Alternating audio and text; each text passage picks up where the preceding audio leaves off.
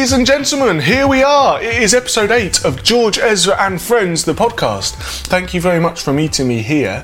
For those of you that are new to all of this, my name is George Ezra. I'm a musician, I'm a singer, I'm a songwriter, and just over a week ago I released my second record, Staying at Tomorrow's, which is never not bizarre saying that out loud. I'm still getting used to that. So yeah. I'm very busy at the moment. To give you an idea of what I'm up to, it's kind of touring time and meeting a lot of lovely people and seeing a lot of new things, and it's great. So thank you very much for all of your support. This week's guest, without further ado, is the completely lovely Jessie Ware, who very kindly invited me over to her place, and I think it was in the middle of a bit of a hectic day. I imagine most of her days are hectic, full of all exciting things, and she very kindly gave me a little slice of her time, which was lovely. And, of course, for those of you that don't know, which I'm sure you do already, Jessie has her own podcast. It's a podcast called Table Manners, where herself and her mother cook dinner for their guests, and they chat about all sorts: music, life, food, and it was absolutely lovely. I was a guest on the show, and it was an episode with a twist, but I'll let you go and find out what that twist was. It was very funny. It made me chuckle a lot. It was great. So thank you for having me, Jessie. As always, if you've got children, kids, little people around you, just there might be one or two swear words. I just want to say that just in case. And yeah, thank you very much for meeting me here. Without further ado, here we are. It is Jessie Ware.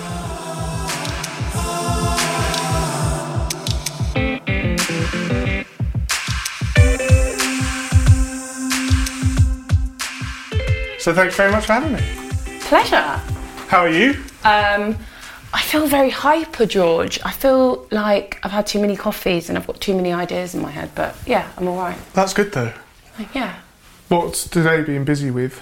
Today has been busy with, I don't know if I should say this, persuading my agent that I'm going to be able to do festivals next year. Kind of meetings and whatnot, and just also being a mum and having a really messy house and having you as a guest and sorting out like logistic things. It's just one of those logistical nightmare days. But yeah, everything's good.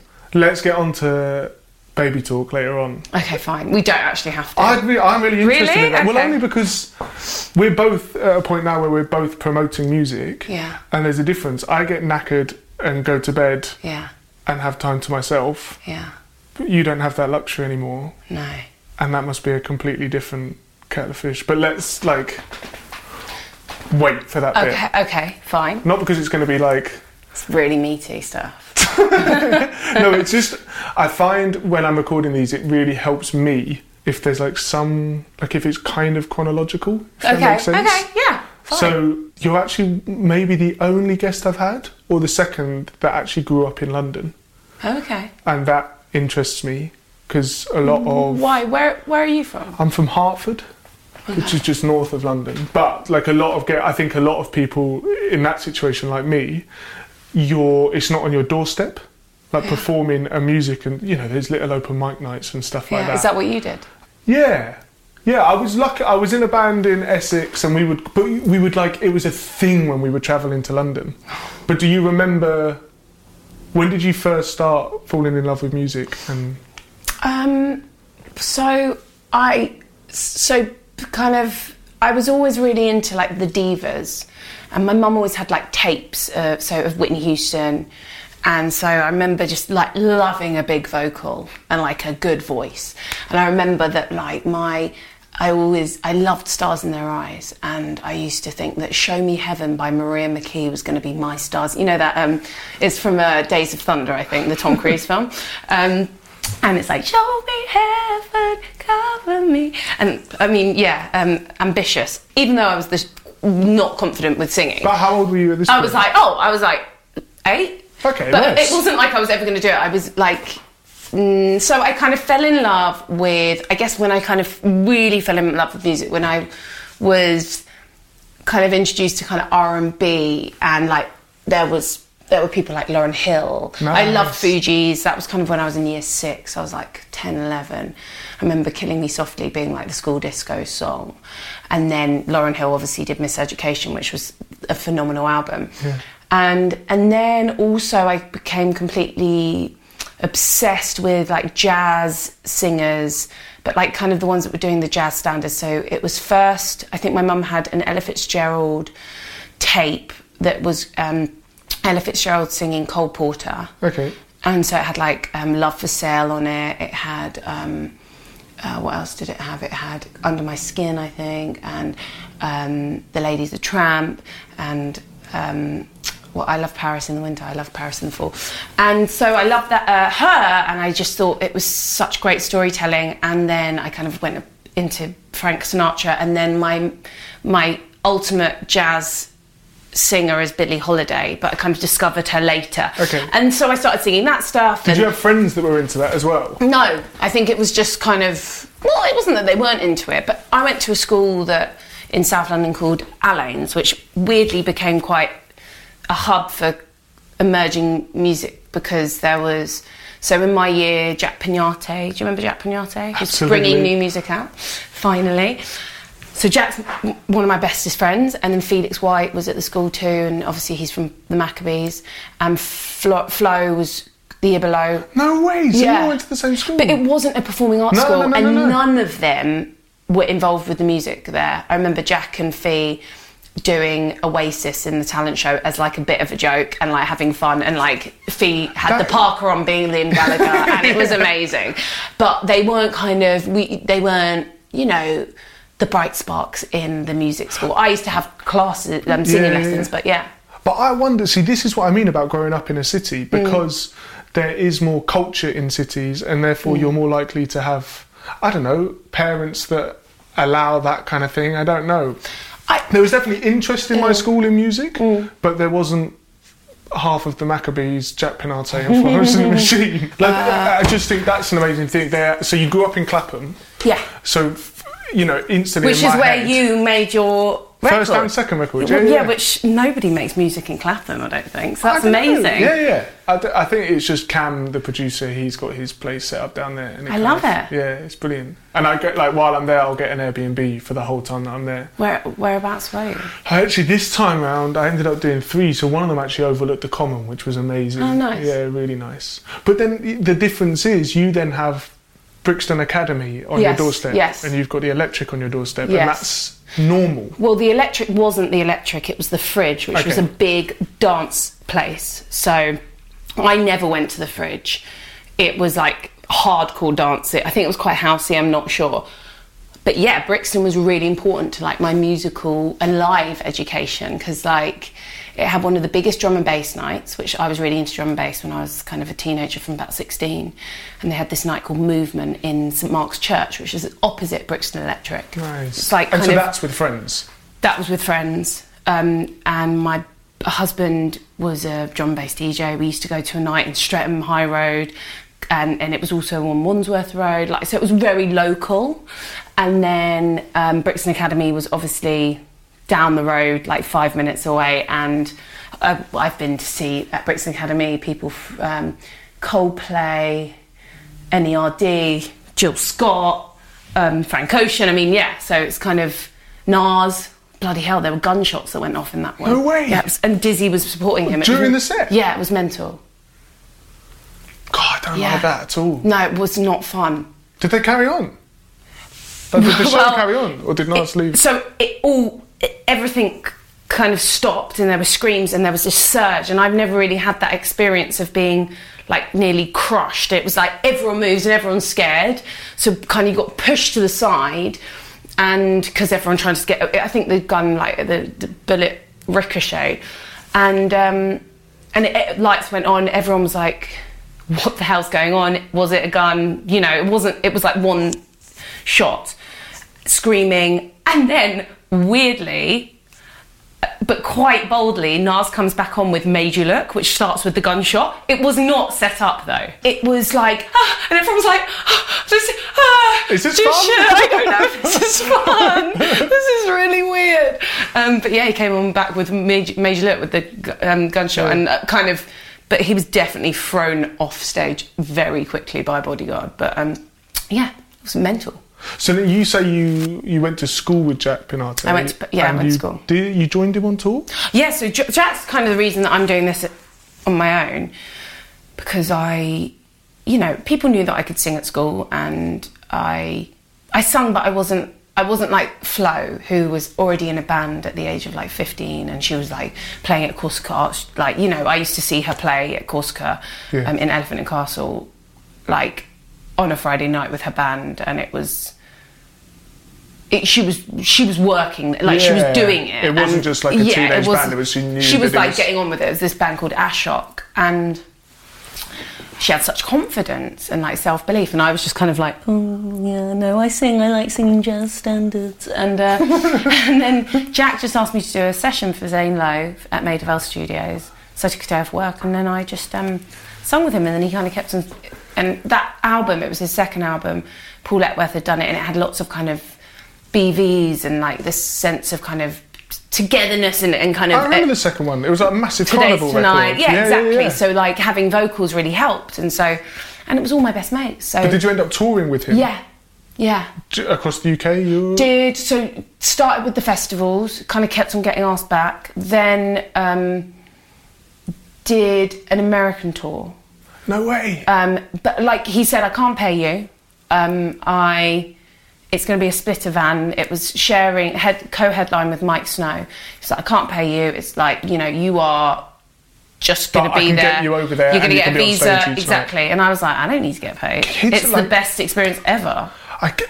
Kids these days. No, but do you know what I'm saying? It's kind of like, that's the drive of kids, is like you bite your hand off for an opportunity. It doesn't matter if you'd probably pay him for the opportunity. Like, I'll come along. Honestly, I was sharing a bed with the bassist, who was my mate Joel, and we were in the most disgusting motels. Red Roof Inns. It was worse, babe. It was absolutely disgusting, but it was the best month of my life. It was hard. Like, it was hard. Jack was, wasn't enormously popular in the States, and the crowds were a bit tough, but like we had the most amazing time. But would you find yourself looking back? Can you identify that you were kind of watching him perform and go, I want a bit of that? Like, I want a bit of that limelight. Maybe didn't want to. I was, and I'm not even lying. I was so satisfied being within it and not having the pressure of being the person that has to front it, but being able to kind of sing and be part of the band and, have all that goes with it, but like not the pressure. And so I wanted to be a session, so I was like, well, when Jack finishes, I'm going to sign up to a session agency and see if I could do that, even though I didn't think I'd be very good at it. Did you go ahead and do it? Well, I didn't really get the chance. Okay. Because Tick, my friend who works at Young Turks and Excel, he was on tour with us being the bass player, and he was playing me loads of Sampha and Subtract, and he was like going to different record shops around America and like giving out these white labels of their records. When was this? This was like 2009. No way, all maybe. That time ago? Yeah. So he was like, you should work with this guy Subtract, and you should work with Sampha. Subtract and Sampha have been working together. Yeah. And neither of them were signed yet. And I went to Tooting, and I went in the room with him, and I was completely petrified, and Tick was like holding my hand through it, and we did this song called Nervous, which I didn't write a lot of. I just kind of was like, okay, I'll do what I'm told. But it was great, and it got picked up by this amazing Glaswegian dance label called Numbers. And then that just kind of made it a thing. Like, Subtract was like, I'm going to have it as Subtract and Jessie Ware. Numbers are putting it out. Here you go. No way. And then, the internet was very kind to me. Like, it was when blogs were just kind of starting out, and like people were blogging about me. So I kind of like it was. I didn't go around the houses meeting labels. The first person I met, it was kind of to meet this guy Ben Palmer, who's from PMR Records, to speak about maybe collaborating with this guy called Elvis 1990. who he was managing and was putting music out for, and we didn't even get to do that. He was like, I think I want to sign you, and he did, and then the rest is history. Mm-hmm. And how long did that take from that point, working towards a record? Were you kind of focusing on getting an album together, or were you just seeing where the wind took you and I'll jump on this track, I'll jump on that track? So I got signed by PMR, and it goes through like Island, which is a bigger label, obviously. And you know, I hadn't really tried writing music myself, so I think it was down as a kind of development deal, which is what they do sometimes, where it's kind of like, it's a tiny deal, so it's not the end of the world if it doesn't work out, from what I understand of a development deal. So they haven't invested a lot of money into you, so there's kind of less pressure. But they're there to support you when you need it. Exactly. So it was with this, doing an EP, and we didn't even end up doing the EP because I really freaked out. I felt completely inadequate, didn't know what I was doing, felt like I was completely in the deep end, and wasn't making very good music at all. And I was like, shit, I've been signed and I actually don't know what to do. Was there a point where you went, I've been signed and I'm not living up to this? Yeah, I mean, I feel like that every day of my life. So yeah. No, you don't. No, I don't. You feel like you're completely an imposter? Well, I don't know. You're very good, but like I feel like I'm just coming out of it, but I don't feel like I'm an imposter. Like, yeah, sometimes I feel like any minute someone could tap me on the shoulder and say, all right, you've had your fun, mate. Like, let's step out of the way now. Yeah, exactly. Okay, I get that. So I just felt like I kind of I cheated it, and it had been too easy and too good to be true. And I know how much people struggle to get to this position, and it's a very unique situation to be in. So anyway, I was very lucky. Management and Ben and his brother Daniel were really good to me, and just kind of, I think they kind of hid it from Island that I was freaking out. And I found Dave Akumu, who basically changed my life. Dave Akumu, my manager, put me in touch with because he'd met him at a barbecue and thought we'd get on. He's part of a band called The Invisible, who were up for Mercury. They had been kind of well known in the London circuit as kind of session players, really solid session players. Dave's played with everybody. And they're a really great band. And I got in the studio with him and I said, you know, I love Sade and I love The Weeknd's just brought this mixtape out. It was, what was it House of Balloons, the first one, I think. And I was like, I kind of want to do this and I don't know whether I should. And he was like, cool. And he was like, I've got this in mind. And this song, Devotion, he'd started. And that became kind of the blueprint for my whole career. Yeah, and it is the title of your debut. Yeah. Oh, what a moment then. Yeah, so it was amazing. He's like been the kind of like my godfather in music, and he's always, you know, there's no agenda with Dave Akumu. He doesn't try and make the music for anyone else apart from the artist. So yeah, he's an incredible person. Amazing. And before you like started recording Devotion, there's some really wonky sounds on your first record, like in a good way. The production's kind of, it's really dirty in some places, and it's quite smooth in other places. It's dance. The one that really stands out to me is Still Love Me. Like, before you started recording the record, did you have an idea of how you wanted it to sound, or was that a combination of who you were collaborating with? So Still Love Me is pretty much like Dave Akumu down to a T. I love it so much. It's got like Peter Gabriel vibes to it, and like it's wonky and it's like smooth. Yeah. You know, it's funny because I was listening to a lot of kind of left field music, and I was also, my collaboration with Sampha had already come out, I think Valentine, this song that we did, and we'd been working together, and I had this song called Strangest Feeling that Sampha kind of wrote with me and did a lot of the production, then Dave finished it off. And so I always had this kind of slightly wonky thing. I wanted it to feel like the beats and the kind of synths were feeling fresh and modern, but there still felt like this classic thing to it. So, you know, I didn't know what I was doing. We just kind of tried things, and I really just worked really well with Dave Akumu, Hoodia Bashmore, Samph, and this guy, Kid Harpoon. So it's just kind of like, I think I work the best when I feel completely comfortable and safe in the studio and I can get things wrong. And I've been in studio sessions where like... That is not the vibe. It's so important. Do you do a lot of co-writing? With one dude, so like I've got Joel Pott and me are kind of like a partnership. Okay. Who else has he done? Well, we did my whole first record together and this one together. He was in Athlete. Athlete. He's a really good writer. Yeah, man. Like I love him. I've worked with a lot of other people on this record, but none of it made the cut. It's one of those things when options come up, I'm always like, yeah, of course I'll entertain it. Like I'd love to get in a room with them, but these things take time. I personally can't just walk into a room with someone and just create something. I need to get to know them a little bit. Do you play? Guitar? Yeah. Yeah. See, I feel like that's like a good weapon to have in the studio. I'm like once I got real basic chords down, I was happy. Everything I listened to growing up was kind of storytelling. So once I had like G, C and D, which is what Budapest is as well. Like it's just like, I can just... Which is a brilliant song. Yeah, thank you. But it's kind of like the kind of milestone song in my career so far it's made up of the first chords I ever learned, and that's very... That's amazing, that's romantic. Yeah, I like that. But I get it so much. You need to feel in the studio, more important than anything else is that you can fuck up. Because it's not... Yeah. It's a rehearsal until it's released. Like you're just figuring it out until it's released. I don't like it when there's sometimes you get this feeling of, I really need to perform now.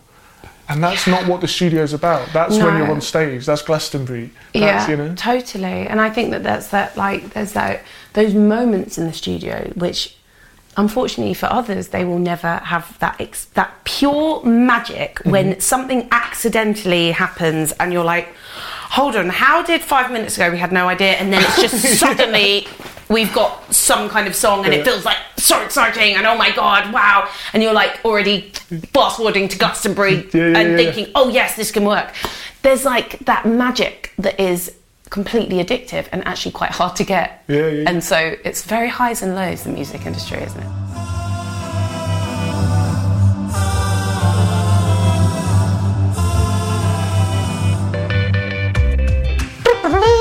Halftime break. So this is the section of the podcast where I give us all a little breather and I split the conversation in two and I tell you what I'm up to. I touched on it earlier. We're on tour.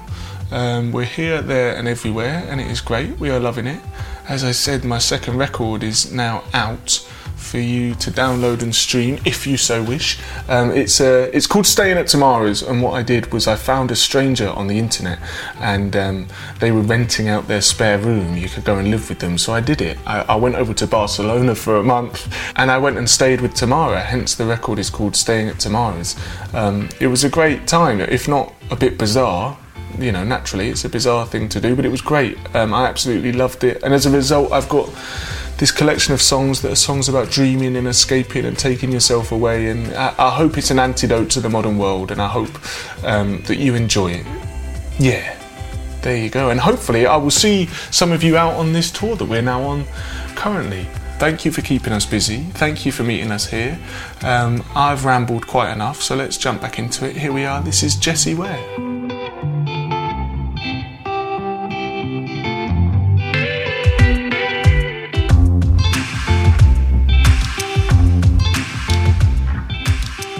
Do you ever have a structure when you're in the studio? So when you're recording, do you give yourself hours in the day?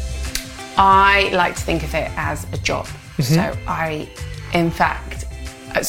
really put this in place. I realised this kind of through the last few records, but like I put it in place really solidly once I had a baby. So once my daughter arrived, I was like, I am only doing... I'm only doing 10 till 4, or maybe even like 11 till 4, because I'm going to be away from my newborn baby, because I need to write this record, because I need music out. But I'm going to be with her in the morning, and I'm going to make sure that I'm there to give her dinner, bath time, put her to bed. And so for me, it was very strict. And I think a lot of people that I work with were like, whoa, we're starting at 9 o'clock in the morning, okay. Star Smith was like, But he loved it. He was like, this is so good because I've got the whole afternoon to be able to work on other stuff. Honestly, it was great. So this record, for the first time, we put in place, we're in the studio for 9, between 9 and 10, and we finish at 5 regardless. And without fail, every day the most creative hours were between 9 and 12. Then we'd have lunch, we'd wig out and get all sleepy, and then, you know, work on little bits from the day before. But it's the early start, and just on the first record we made the mistake of getting for 12 and then we'll finish when one of us falls asleep, and you know, it's like 10 o'clock and you haven't seen sunlight all day and your ideas are not getting better. That's the fact of it. Well, I got asked, I was supposed to be writing with somebody next week, and unfortunately they wanted to start the session at 6 p.m. and I really want to write with this person, but I'm like, I'm no good is going to come out of that session. Nah. Because that is not when I do well, so unfortunately we won't do the session.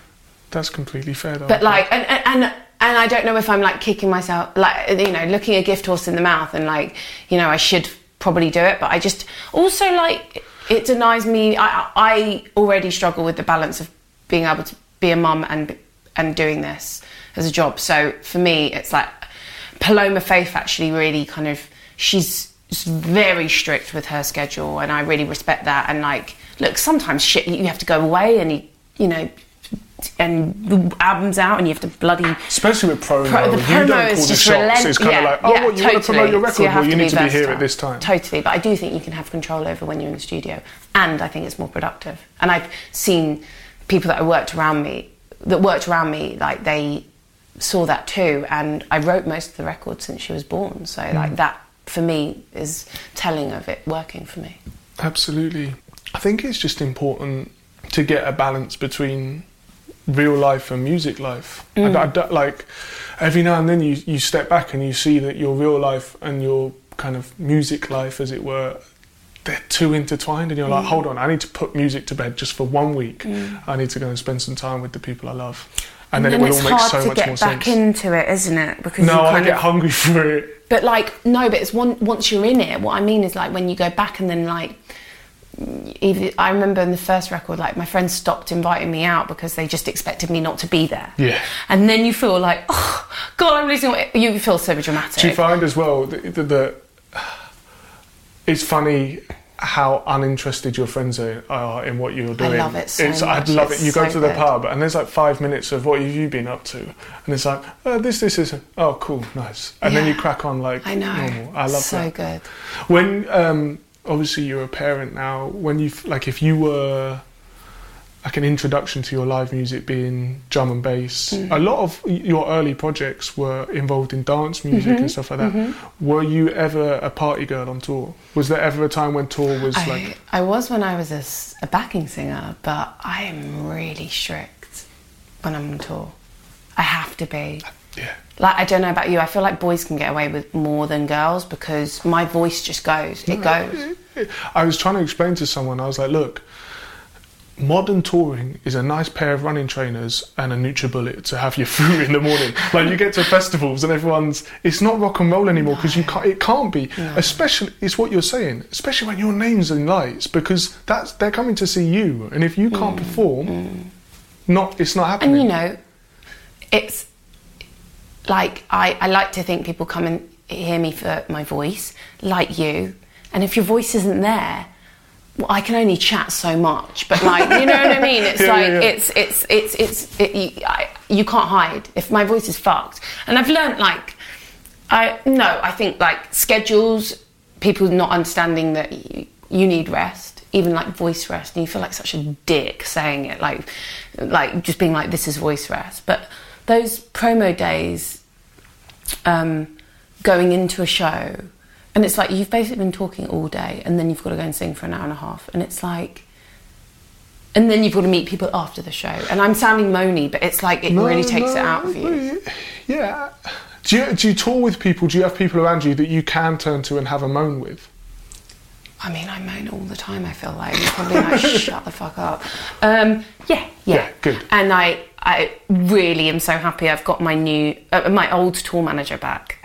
She's amazing, and she was my tour manager at the end of my first campaign. And then kind of, she left me, and then I've managed to get her back, and it's really nice to have more women on tour. You know, it's so male heavy, the industry, and my my band and my crew and everything, for me to have a female tour manager and now to have keys player who's female and percussion who's female, it's like, oh my God, I've now got like some women on tour. And it's really stupid things. No, not even stupid things. It's just simple things like really awkward things like, I feel embarrassed saying, like, if you're on your period, you don't want to tell you're like, do you know what I mean? It's things like that. No, I get that completely. I tour with my sister everywhere we go. Oh, do you? Yeah. What did she do? Well, first ever tour, she came out and sold merch. Yeah. It was kind of like she had nothing to, and now she's kind of my PA on tour. Amazing. Kind of How does that work? Like, it's amazing. I wouldn't do it without her. Is she older or younger? Older. Is she ever like, do it yourself, George? No, because I don't want for much. You don't demand, but okay. it's more just like having someone to turn to that knows you. And knows when it's too much. Yeah, and also, like, the first time recently we met at Radio 2, and I was like, you've started a podcast, I've started a podcast, let's do it. And one of the first things you said to me were like, where are the fucking girls? I'm finding it hard to get girls on the podcast. And I realised, like, shit, you're so right. And actually, it's not even for guests for the podcast, it's throughout. Now, just for argument's sake, you could say, well, talent is, what's the word? Celebrated, wherever it comes from, you know? But it's definitely true, there's a misrepresentation. You've just said that you've, like, aimed to have more girls with you on tour. What was your thinking before that? Were you looking at around you going, hang on a minute, where are the girls? No, you know what? Because I'm so comfortable in boys' company, and I think when you come into the industry, it is. I mean, what was I reading the other day? No, it was Annie Mac did a piece in a female, a women's magazine, and it was saying about how there's like only like, I think, 1 or 2 female execs in all of the labels. It's like, forgive me if I'm doing the wrong stats. It's significantly like low, and I think at the beginning it was just kind of this is how it is. And then you do some touring and I remember basically my tour manager, who I adore, I remember I was doing my first summer of festivals and I was in Brighton and I was on the same bill as Katie B, who I absolutely adore. And my tour manager was and is Katie B's tour manager. And I remember just seeing this strong woman bossing everyone around. Not even like, she just had her shit in order. And I was like, I want her, I love her, I need her. And I managed to get her. And it was just like, I think it was just like, I come from a strong female lineup in my family. You know, it's my mum, my sister, and I missed it. But it wasn't to make a point, and it wasn't to. There felt a need, and Annie Mac has been really kind of inspiring. You know, she has an all-female management team. She really? Yeah. Amazing. And I don't and she, makes sure that and she said this in her article, that she said, she tries to be as equal as possible with billings, that she'll have hopefully as many girls, guys on the lineup, but sometimes it's just not possible, whatever. Yeah. But she was talking about the wireless lineup, there's only 3 women in the wireless lineup, and there's so much, wireless seems like it's kind of more of an urban festival. There's so many amazing, strong, powerful urban female artists out there. Steph London, there's Mabel, there's Georgia Smith. I think Mabel's doing it actually. I'm loving Ray Sigrid as well. Sigrid's great. Brilliant. She's really good. So it's just, I don't know the solution, but yeah, it definitely does seem... I think part of the solution is letting young women in particular know that it's an industry they are more than capable of owning, in the sense that I'm going to use this as an example, but a front of house technician, if asked to picture one, I picture an older dude. Yeah, totally. I know, yeah. Yeah. I think there's some really amazing things happening with women in the industry. You see Skepta's management, it's Grace it's Grace and Rada, and they're two really amazing women. Yeah. And I think they do it with somebody else, I think Sam. But, you know, there's some really wonderful women doing some brilliant things in music. Do you know, it's funny what you just said about Annie Mac saying how, you know, only X amount of execs in music are women, but I signed to Alison Donald at Columbia, so my introduction to any label was like, there was this amazing no shit woman. Okay, that's brilliant. So, but she's now gone, and where did Alexi, she go? She's gone back to publishing now. Okay. And then Alexi, who's the head of publishing, she's just left as well. But around me, you had strong that women. was my introduction to it. Yeah, that's nice. But then I was at the Music Industry Trust Awards. Oh yeah, how was that? Male. Old and male. Because like that is the ground floor. So that like what we're talking about there is the top of the shop floor. Right? That's the kind of but then there's the powers that be above that we do not see. Like yeah. And do you enjoy touring? I love it, and I don't know about you, but I feel like I spend the majority of my time promoting a record, and then you tour it for such a tiny amount of look, I think maybe my third album's a bit of a hard sell. It's a lot of ballads. But it's just kind of, I just feel like I'm not going to be able to tour this enough, and I really wish I could.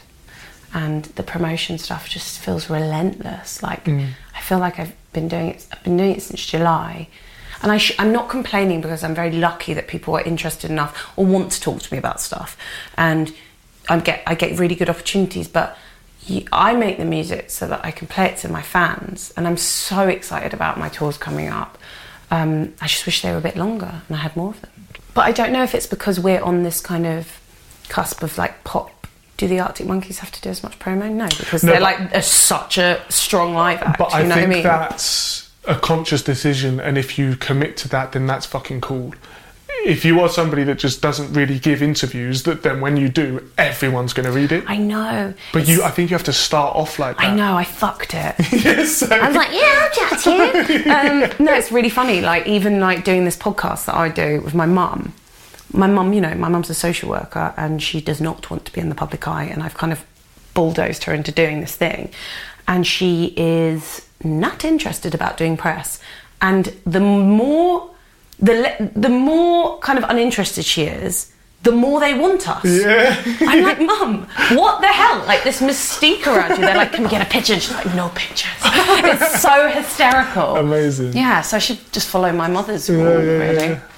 Brilliant. You're on the most recent Ed Sheeran record. Yeah. New Man. Yeah, I mean, look, I got lucky. Like, Ed can do everything himself. He doesn't need anybody else in the bloody room. He's just in the right place at the right time.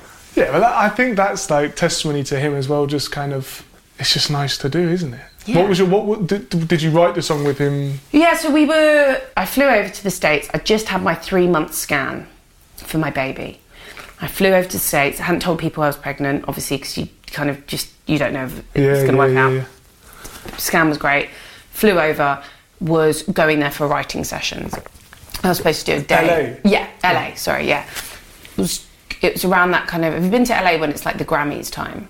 Never. It's mental and full on. I think I was there just at the cusp. Well, especially when you're with like hanging out with Ed Sheeran and Benny Blanco, who it's like people are just coming in and chatting about, but it's really full on. So anyway, I go over there, and I was supposed to be in the studio with Benny and Ed the next day, but I flew in, and Benny's one of my best mates, Ed's a really good friend, and I was like, flown in, I'm here, can I pop in? They were like, come over, we want to see you. So I went over to say hi to everybody, be in the house. Benny's got his studio in his house. It's like a revolving door for like people to just come in. It's very kind of... Doors open, nice. Really relaxed, almost like a commune. There's always someone staying. So I just went to see my mates, and Benny started doing something, or Ed started a riff, and then it became this thing, and I was just sitting on the couch being like, nodding my head, being like, that's kind of sick. And then lyrics started flowing, and I just got involved with the lyrics. And amazing. Yeah, it was fun. Yeah. And did he kind of, you know, we were talking earlier about that kind of magic in a room. Was there that feeling of like, oh shit, this might make the album? I feel like yeah, I mean, when Benny does like production, like basically he doesn't really change it from the demo, so it sounds pretty much done.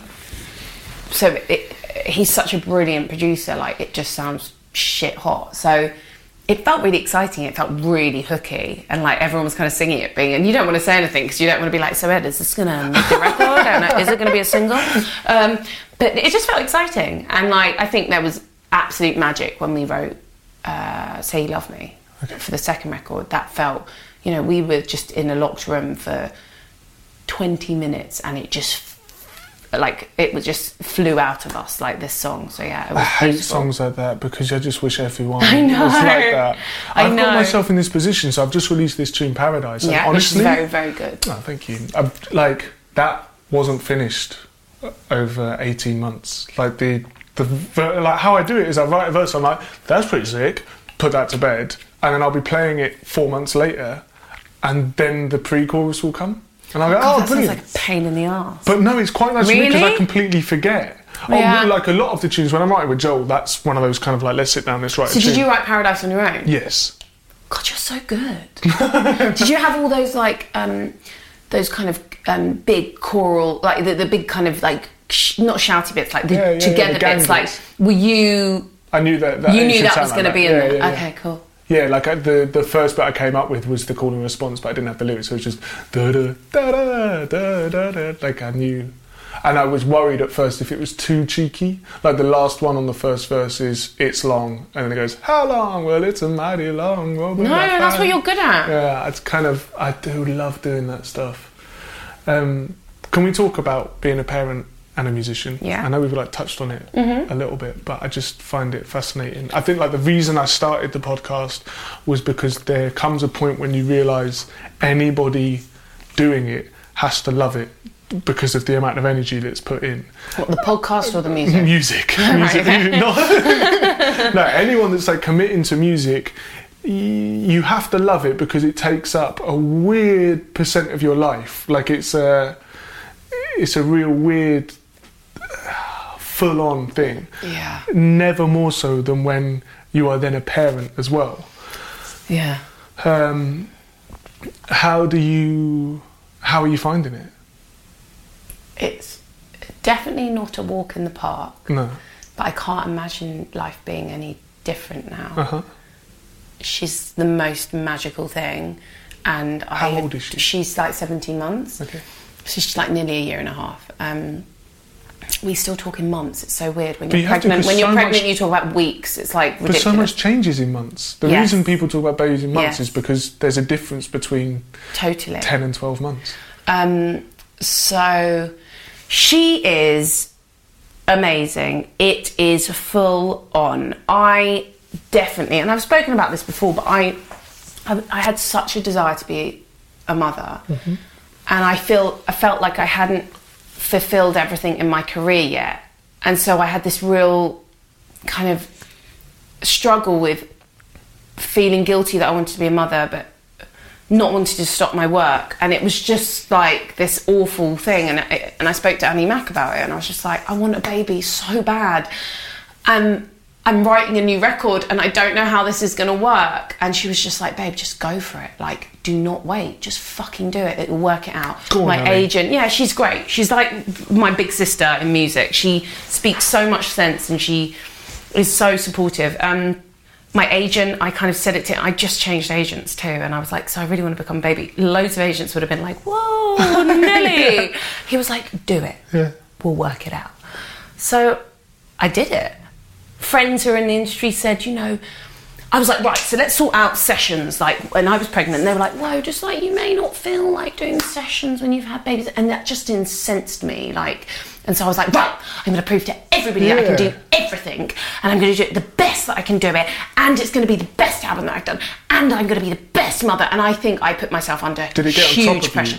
I think by the end of last year, I was like, I couldn't really speak. I felt so low. I don't think I'm prone to depression at all, but I think I hit a low where I just run out of steam, and I was running on empty, and that was from putting like the sheer drive and determination, and maybe feeling like I was letting down either my daughter or kind of music, and it's a massive struggle, and it's not actually been that fun at all, trying to find the balance, and I haven't found the balance, and it drives my husband mad.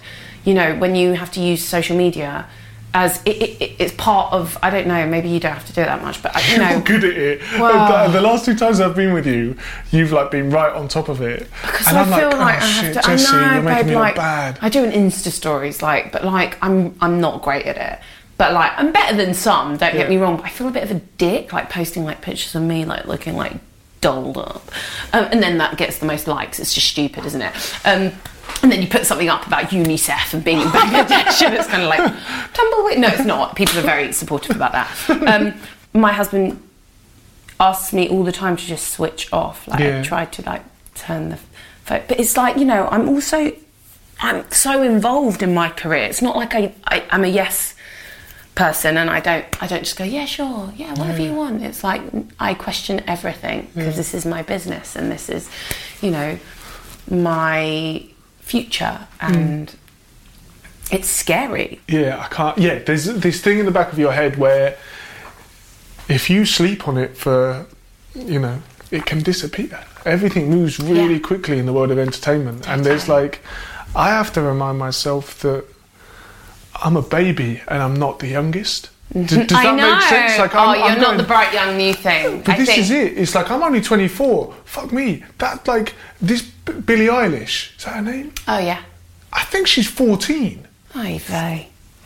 But bloody hell. And she's like she's a thing. And all she's power 14. To her. I think so. I could be wrong. Okay. I'll put she's in young. a fact. She's very, but that kind of puts it into perspective of like, okay, holy shit, this thing moves quick, you know?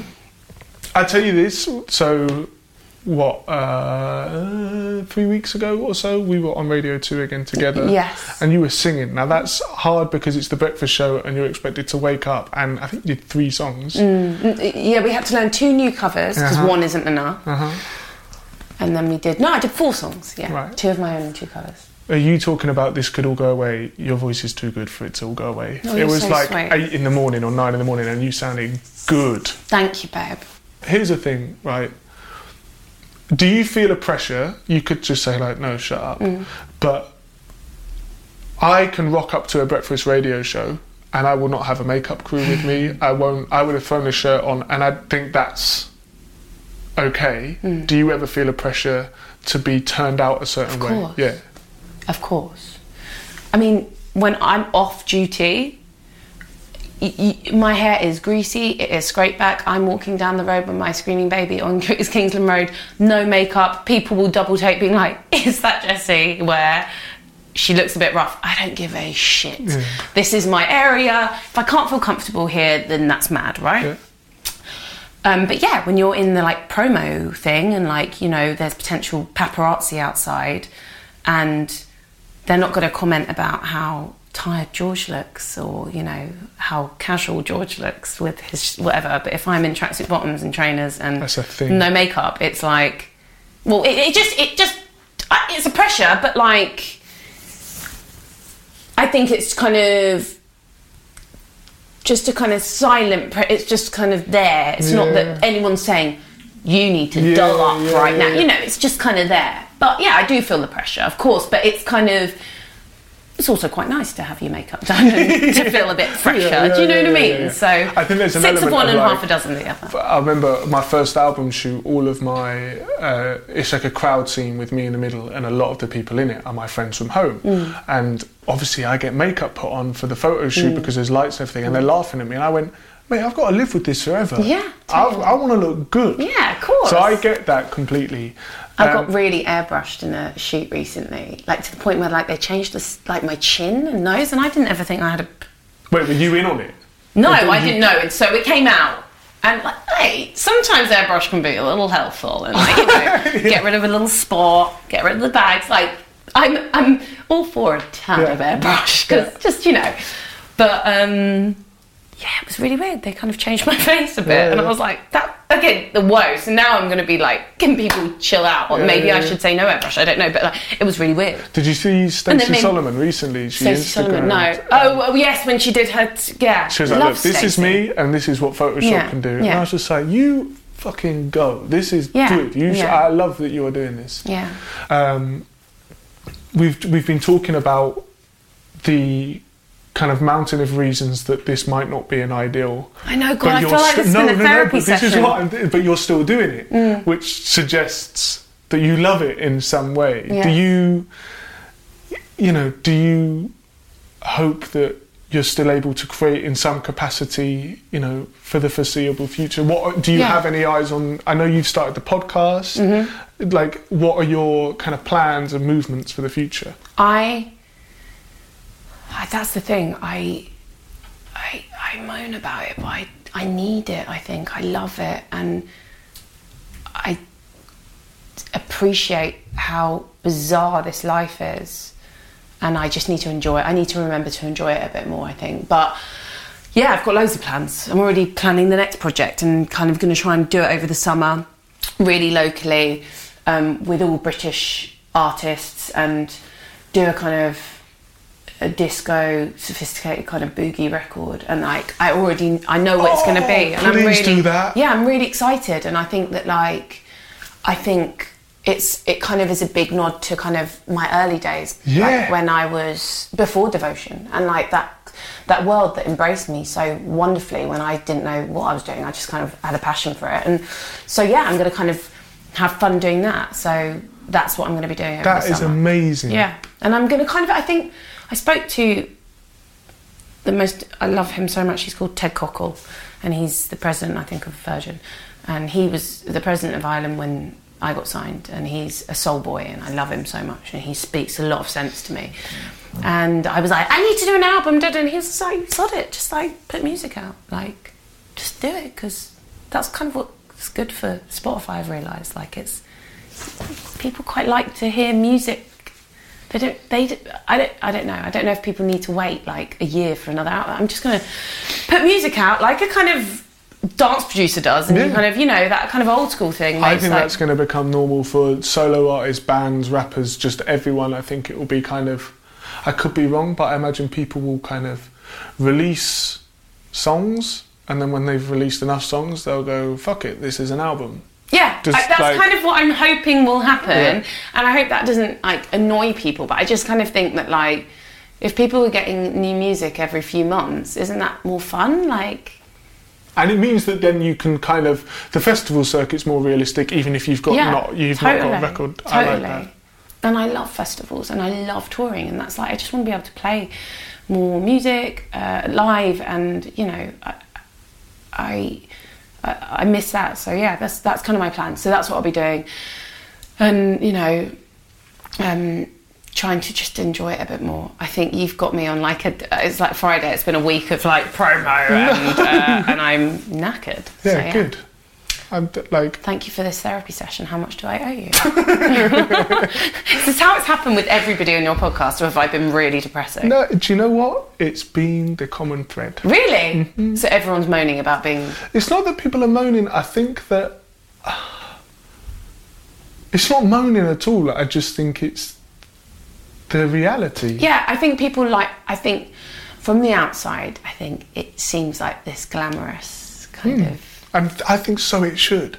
Yeah, there's got to be that if the romance. Public saw how everything was... you don't want to see how the sausage is made. Yeah. That's the thing. Yeah. And I'm not saying that it's all ugly and that it's all... But of course, there's a marketing team, and there's a reason that this happens, and there's a reason that happens. And I think what the public should see is, tonight, Matthew, I'm going to be... And then bang. Totally. Well, thank you very much for doing this. Thanks, George. You're really good at this. I wish you well with your podcast. Thanks for having me. Thank you.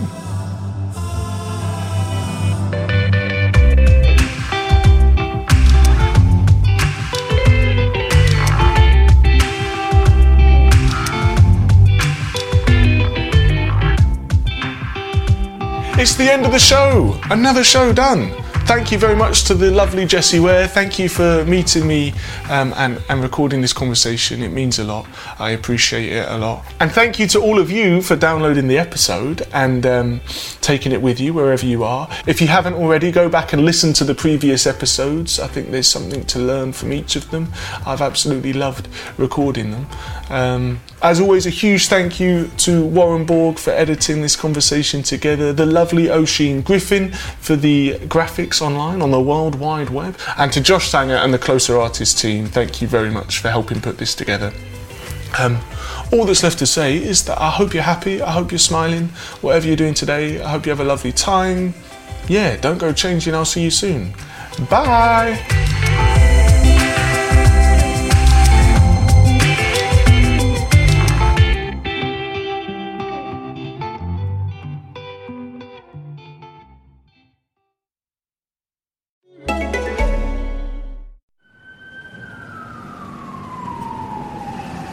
Turn your distractions off and discover your new favorite podcast. This is Bose Recommends. Hi guys, I'm Nat Coombs from the NFL Show with Nat Coombs. Yep, that was a title that took us hours to come up with. We're thrilled to be involved with Bose Recommends because frankly, we are having a great time making this show. We drop episodes every Tuesday and Thursday, and the clue is very much in the title. We're all about the NFL. I'm joined each episode by terrific guests from both sides of the pond, players past and present, journalists, comedians, writers, you name it. If they love NFL, they're in. So what are you waiting for? Get involved. Acast, iTunes, all your favorite podcatchers. It'll be good to have you with us. Enjoy your new favorite podcast without distractions. Discover how at bose.co.uk. Bose. Focus on.